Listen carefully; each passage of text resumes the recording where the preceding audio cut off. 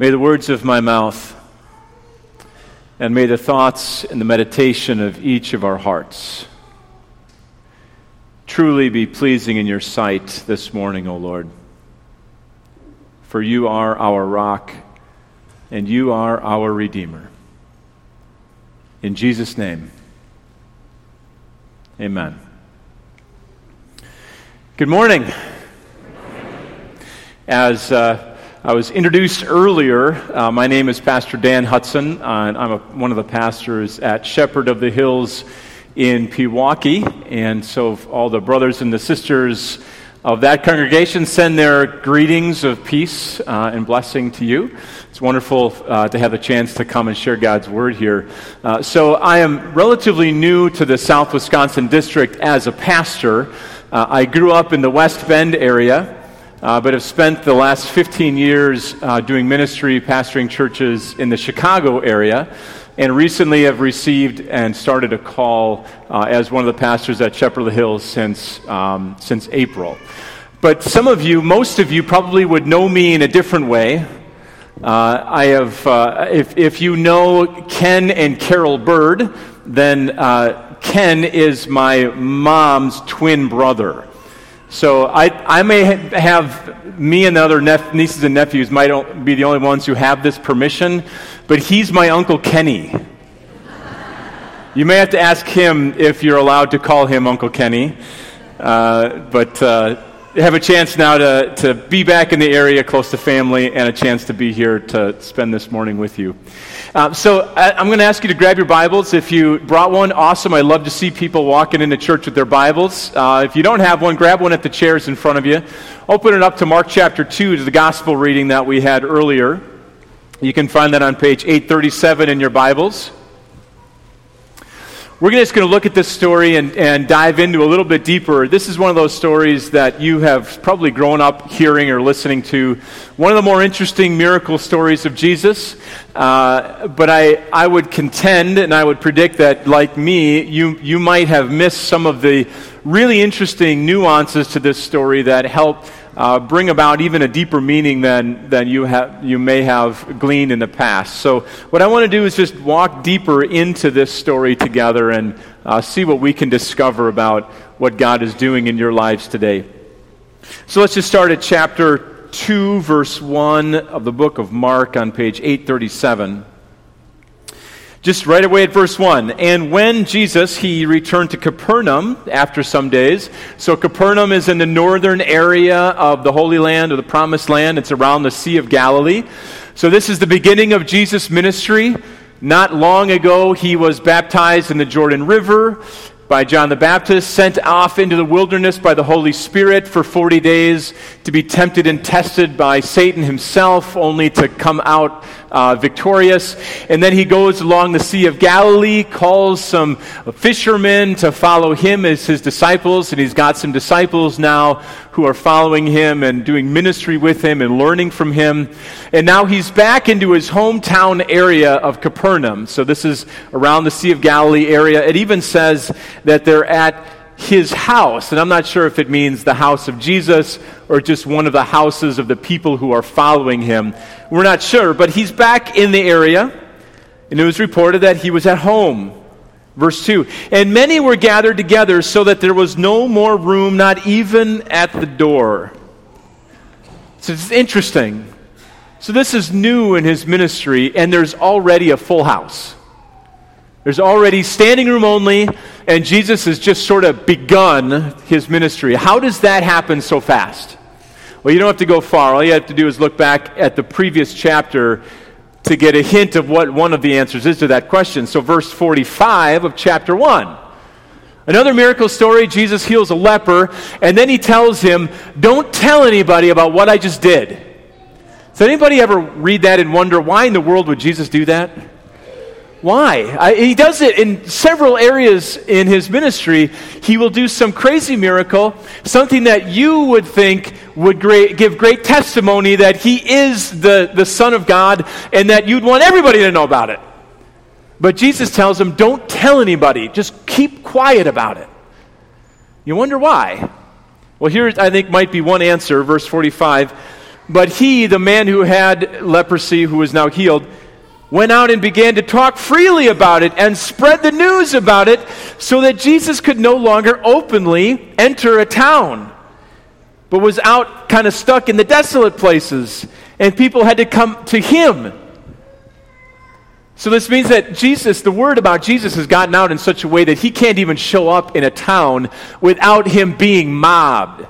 And it prevented him from just freely going about his ministry and his work. And that's one of the reasons why he would tell people, don't tell anybody, the time isn't right yet.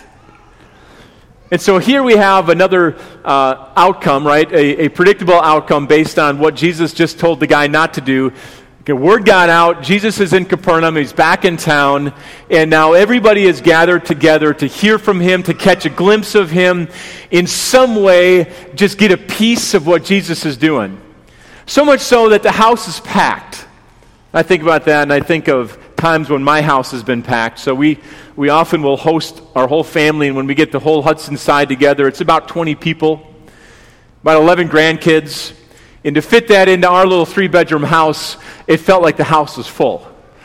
Right? You'd set up the kid table in one area of the house, and then you'd have other makeshift chairs you'd pull out, make sure everybody's got a seat.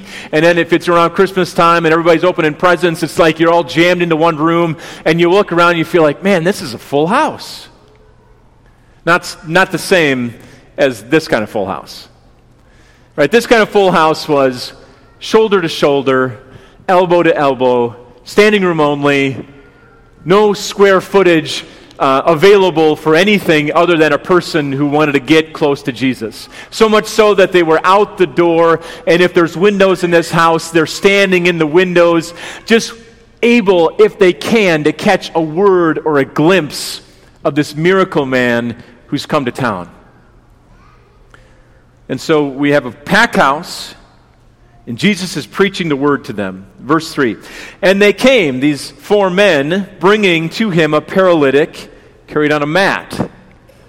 So these 4 men got the same news that Jesus was in town, and they had an uncanny trust or belief or faith that Jesus could fix what was wrong with their friend. I mean, so much so that regardless of the crowds, they were going to get their friend to Jesus in some way, shape, or form. And so the story goes, you keep going, verse 4. When they couldn't get near the house because of the crowd, they removed the roof above him. I'm going to stop there for a minute. Just let that sink in a minute. They couldn't get to Jesus, so here's 4 men carrying a paralyzed man on a makeshift stretcher of sorts, coming to the crowd, seeing that they can't get in, come up with a plan to climb the roof with a stretcher, the paralyzed man on it. And the plan was, when they got up to the roof, was to rip a hole in the roof. I think we can just kind of read over that detail and miss the significance of what that means. I think it means a couple of things. One is that they were really convinced that Jesus could do something powerful. They were really convinced that Jesus could do what the rumors said he could do. They had a crazy trust in Jesus, so crazy that they had in their mind high risk, high reward. Right? I don't care what it means to rip a guy's roof apart. We are so convinced that Jesus can heal our friend that we are willing to take the risk because we believe he can do it.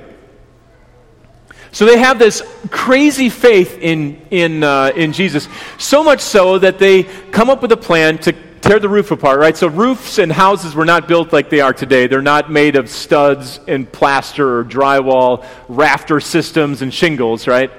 What is the mode of house building? What's the medium they probably used in those times in that geographical area? What do you think?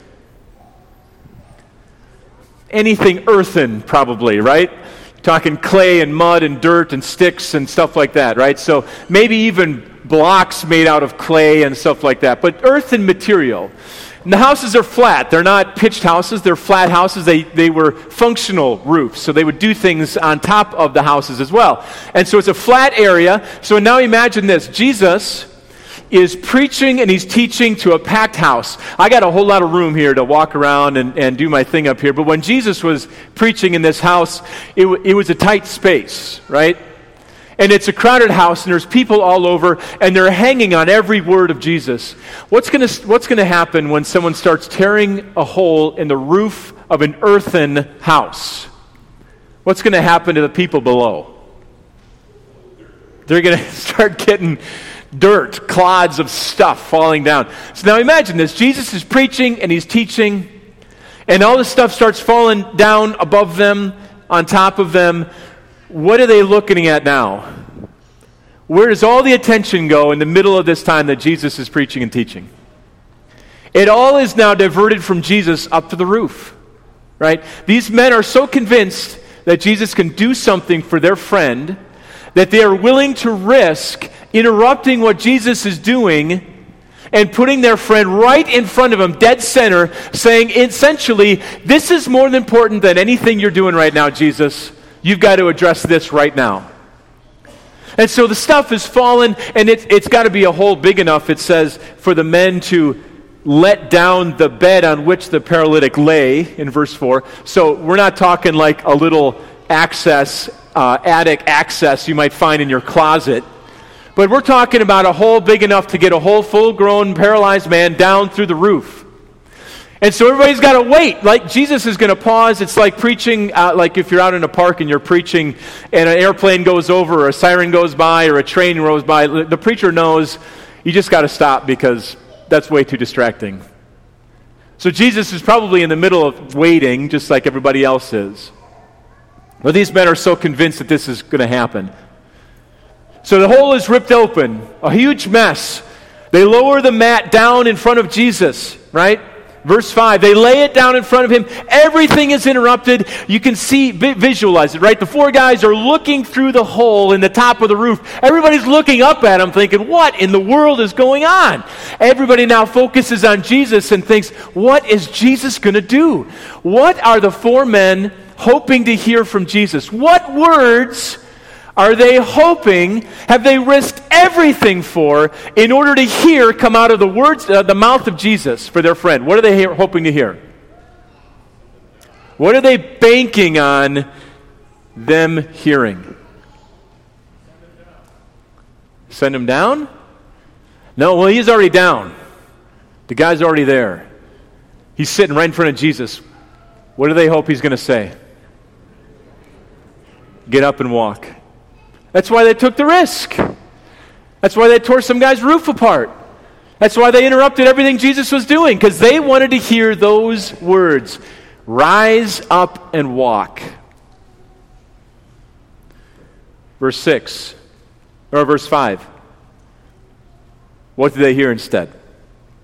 When Jesus saw their faith, looked at the four men, looked at the paralyzed man, he could see that they had amazing faith, such amazing faith that they would risk all of this because they believed that Jesus could do something supernatural. He saw their faith, and he said to the paralytic man, "Son, your sins are forgiven." What do you think is going through those four friends' minds? It's like, wait a minute. That's not what we were planning. We didn't go through all of this just to hear those words, right? You can imagine now their minds are like, oh, crap. What have we just done? Right? So I don't think they're the only ones wondering what's happening here, right? Because we even get an insight into some of what the scribes were thinking at that time, right? So there were also in the crowd, there were some religious leaders and scribes, people who were well-versed in the law and the ways of God.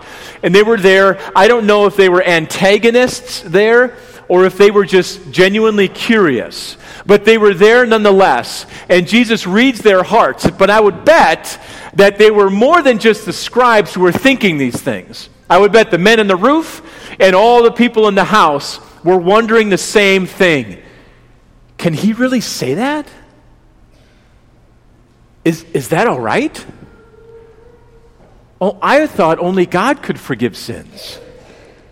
Why is he saying things like that? Why doesn't he just heal the man? Why would he say something like that? you can begin to imagine maybe a little of the discomfort that Jesus creates, not only for the guys who went on risk to do what they did, but also those who are all witness to it. To hear Jesus respond this way is, one, unexpected, and two, a little bit risky himself. So Jesus responds to what he knows they're thinking. Sort of the room is filled with that awkward wondering, like, what's going to happen now? Jesus can perceive this, right? And so Jesus does this several times in his ministry, and I love it when he does it. He takes this awkward, challenging question stuff that people bring at him, and he turns it around with one simple question back. And it causes everybody to kind of deal with what it is they brought to Jesus with in the first place, right? And so, verse 9, end of 8 into 9, Jesus says, "Why do you wonder about these things in your heart? Why are you so upset about this? Why are you confused about what I'm doing?" Right? So then in verse 9, answer this: which is easier, to say to the paralytic man, "Your sins are forgiven," or to say to him, "Rise up, take up your bed, and walk"? I'm going to ask you that just right now. Maybe you've never thought about what the answer to that question. Which is easier to say? Now, you got to think through this. This isn't as easy as you might think. Which is easier to say? Your sins are forgiven, or get up and walk? Let's say you walk into a hospital and you have a friend or relative who is lying ill in bed, unable to get up and walk. And you come in and you say, "Rise up and walk." How will anybody in the room know you have authority to say such a thing? What's the only evidence that will give you credibility? It's not a trick question. They'll have to get up and walk. If they can't get up and walk, everybody in the room will know that you're a phony. Right? But what if you'd walk into the hospital and say, "Your sins are forgiven"? How will anybody know whether or not you have authority to do that? Does a person start glowing when forgiveness comes upon them? Do they start levitating? I mean, we hope that forgiveness gives transformation to people's lives, but I'm talking about like on the spot, somebody is forgiven. You can't tell, can you? Because it's an inner reality that connects to the heart and the soul. So when Jesus is very specific about this question, he did not ask which is harder or easier to do. He asked which is harder or easier to say. He knows the answer to both, but if he would have asked the question which is easier to do, that's a totally different conversation. Let me ask you, which is easier to do? To rise someone up so that they might walk, heal them? Or to bring about the forgiveness of sins? Which is easier to do? Depends on who you ask, I guess.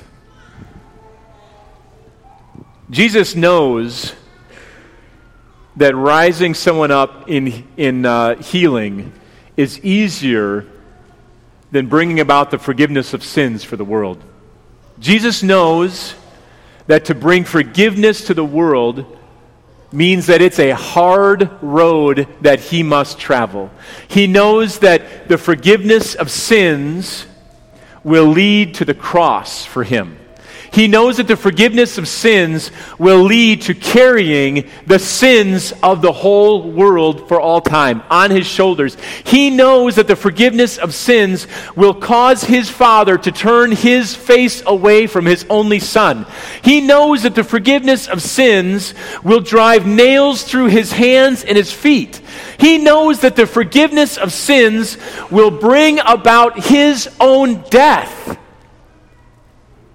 being buried in a grave.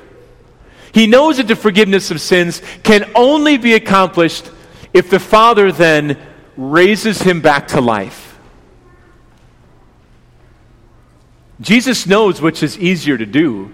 It's easier to snap your fingers and raise someone up. He knows what it takes to bring about forgiveness. That's not what he asks, is it? He asks which is easier to say. And of course, the answer is it's easier probably to say your sins are forgiven because no one knows whether you have authority to say that or not. If anything actually happens when you say that. And so Jesus beautifully then answers his own question in verse 10. But that you may know, so that there is no doubt in this room, that what I just said, I have authority to say, that what I just said is just as true as anything else I'll say, that what I just said carries as much weight as anything else that I will ever say or do in my life, right? So that all of you will know that the Son of Man, that I have authority to do what I just said I did in forgiving his sins. He turns to him and he says, now get up and walk.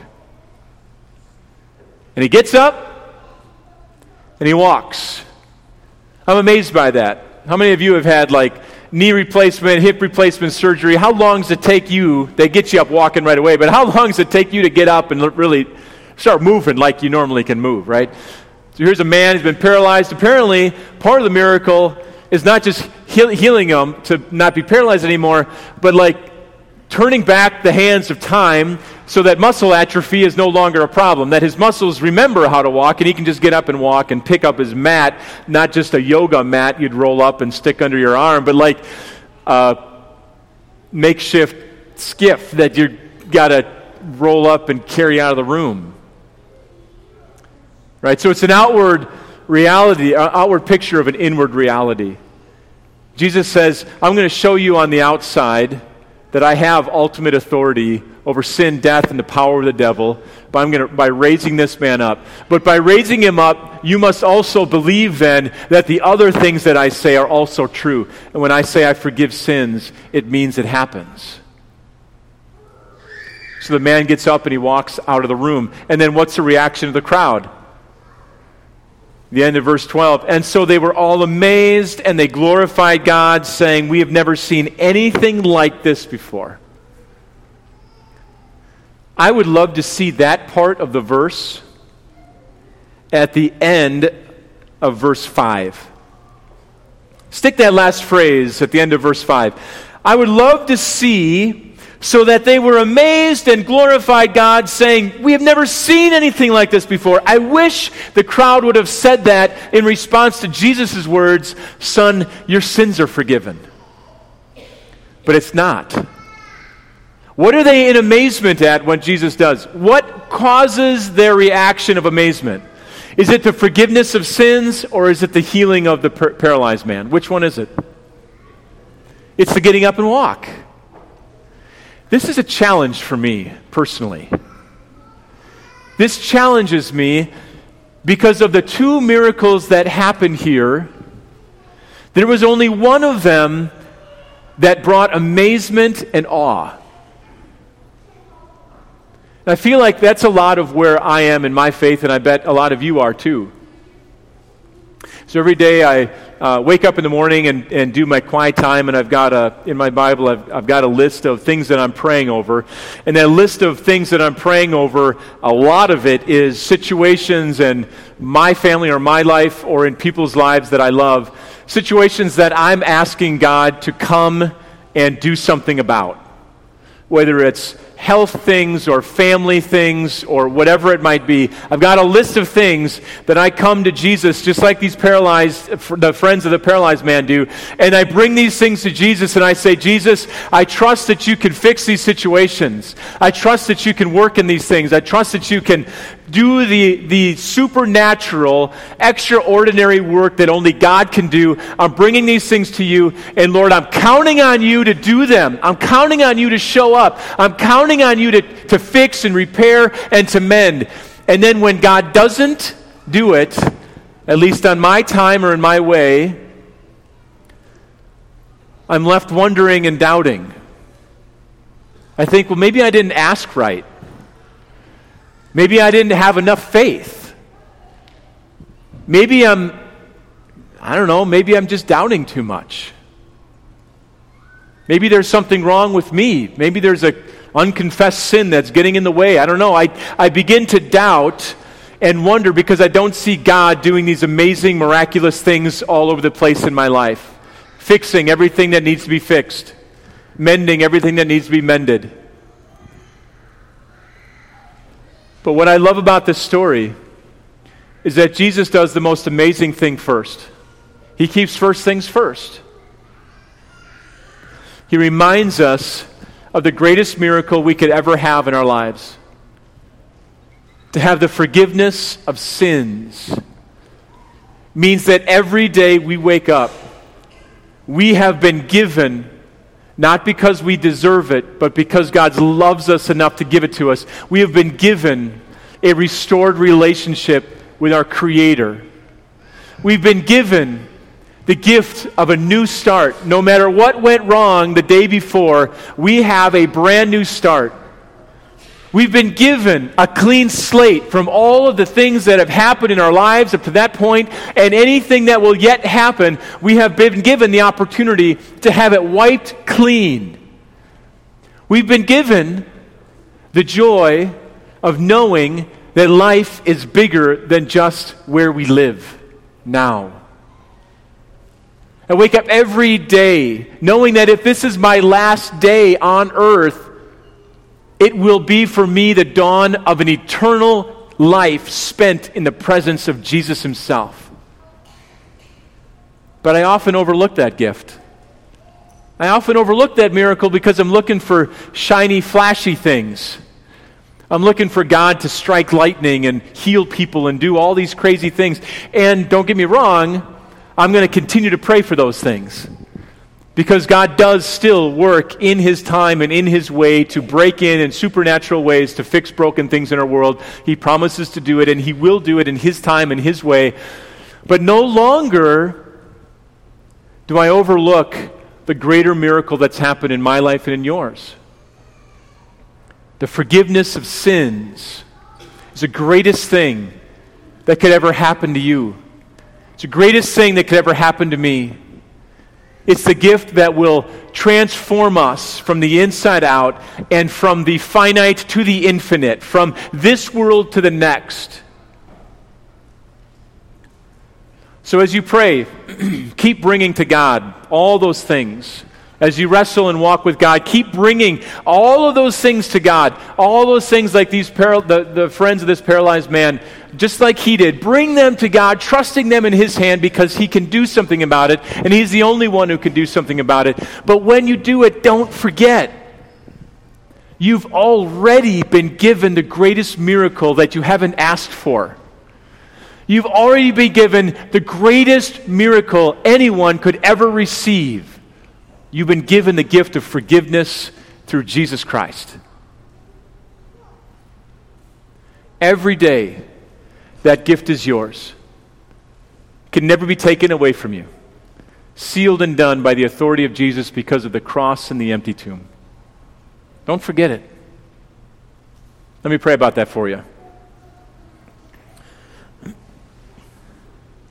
Lord Jesus, I thank you that of all the things that you do in our lives, of all the ways you show yourself to us to be faithful and good, that it is through the cross and the forgiveness that comes there that we see you best, that we receive from you the most.